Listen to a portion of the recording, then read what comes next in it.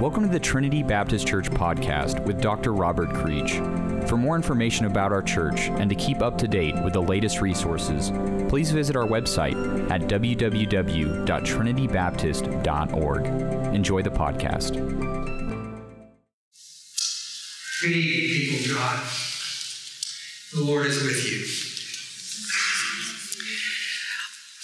I entered the words new and improved in my Google search engine yesterday and got 668 million hits in less than a second.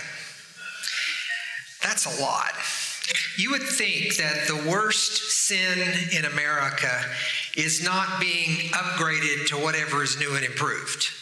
That whatever we have, the cereal or shampoo or energy drinks or cell phones and laundry detergent and various over-the-counter prescription drugs, that if we don't have the latest version of that, that's faster, better, cheaper, more efficient, or cooler, then we're out of touch. And it's pretty easy to think that these claims to new and improved are something to just be laid aside because we hear them so very often. And I don't think it's the failure of the old version that makes us so attracted to the new. It's just this fear of not being up to date, not being in touch. Maybe we're convinced that the newer is always better. Well, with that, hear Jesus' words in the upper room that night before he was crucified. He had a lot of words to share that night. In the Gospel of John, chapters 13, 14, 15, 16, and 17 are nearly all the words of Jesus spoken to his disciples in the upper room. And he talks to them about so many things that they're going to need to know in his absence, his physical absence. He talks to them about the need for peace and for being able to endure and sustain under persecution. He talks to them about the need to receive the Holy Spirit and be under the subjection of the Holy Spirit's leadership and teaching. He has so many important things to say to them that night. But here's where he spoke about the new and improved. In chapter 13, verse 34 and 35, he said, "A new commandment I give you, love one another.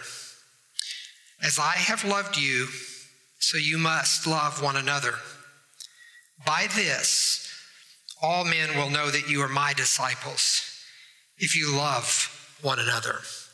That new commandment is what gives this night its name in the Christian calendar, Maundy Thursday. I grew up as a Baptist and I didn't know what Maundy Thursday was. I thought it was Monday Thursday and I didn't make sense out of that. Maundy comes from the Latin root that we get the word mandate from, or the word commandment. Maundy Thursday is the night Jesus gave us the new commandment. It's the focus of the night. He did other things. He washed his disciples' feet, as we heard that. He broke bread and shared the cup with them, and we will participate in that. But in the midst of all of that evening with his disciples, he gave them a new commandment. A new commandment. Love one another. Really, is that new? Anybody ever hear of Leviticus 19:18, written 1,300 years earlier? Love your neighbor as yourself. How is this an improvement over that? How is it any different? What's so new about the new commandment? Even decades later, the Apostle John, who's recording this, wrote a letter to some of his churches, and he said this in 1 John, "Dear friends, I'm not writing a new command, but an old one, which you've had since the beginning. This old commandment is the message you've heard. Yet I am writing you a new command. Its truth is seen in him, in Jesus, and in you, because the darkness is passing and the true light is already shining." It's an old commandment, really, love one another, but its specific connection to Jesus and to what Jesus did in the hours following giving that commandment changed the tenor of it entirely, making it new.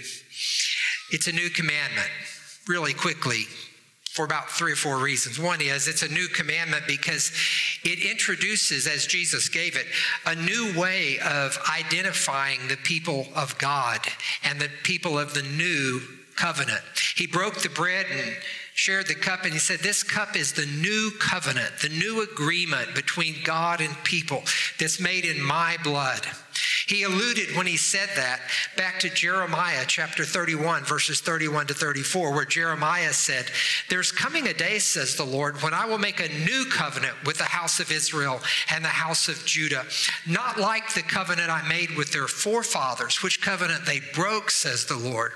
But I will make a new covenant. I will put my law within their hearts. This new covenant Jesus establishes with the bread and cup is accompanied by a new commandment.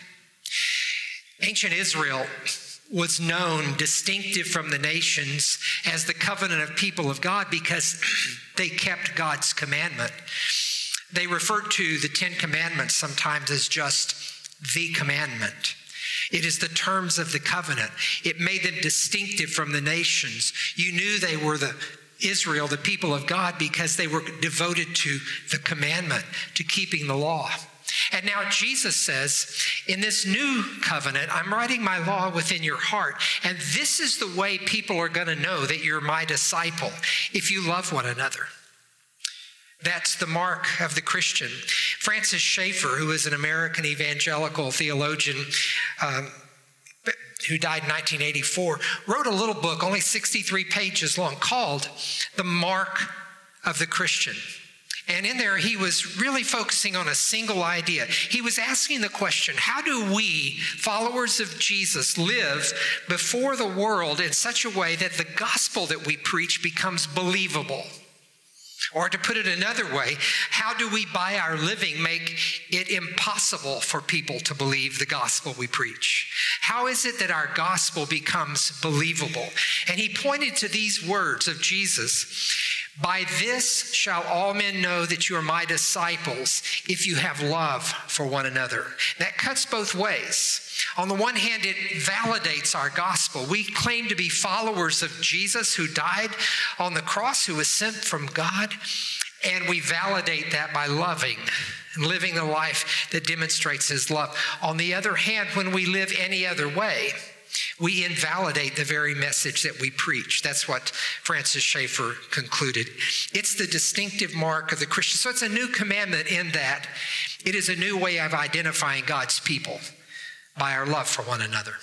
Pure and simple. It's a new commandment because it measures obedience in a different way. Obedience was measured to the old law just by conformity to it. But Jesus says, by this shall all men know you're my disciples, if you love as I have loved you.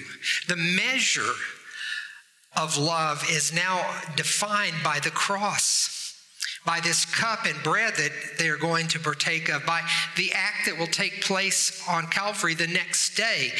As I have loved you, so you shall love one another. In the manner that I have loved you, you love one another. It's a new measure. In chapter 15 of John, just a couple of pages over, Jesus said, this is my commandment, that you love one another just as I have loved you. He repeats it and then says, greater love has no one than this, that a man lays down his life for his friends. The measure of love is now the cross. The measure of following Jesus is that we take up our cross and follow him and go after him, that we go where he goes and live as he lived and do as he does and spoke as he spoke. And our life is measured now by the cross. That's new. It's a new commandment because the capacity to obey it is not something we have within ourselves, but it's something that God gives us through our learning to know Jesus, his son. In chapter 15, when he's in the upper room with them, one of the things he says to them is, I am the vine and you are the branches. If anyone abides in me and I abide in him, they will bring forth much fruit. And then he says, I want you to bring forth much fruit so that your Father may be glorified. What is the fruit that he's looking for?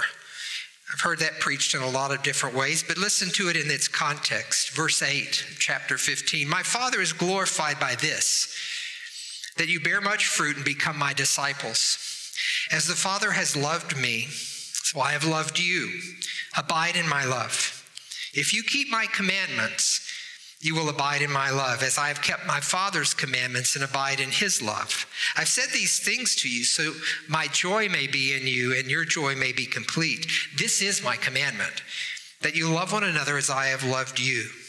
Jesus said, it's like a branch connected to the vine draws its life from the vine and all of its nutrients. And on the end of the vine are those clusters of fruit that are there as a product of that branch abiding in the vine.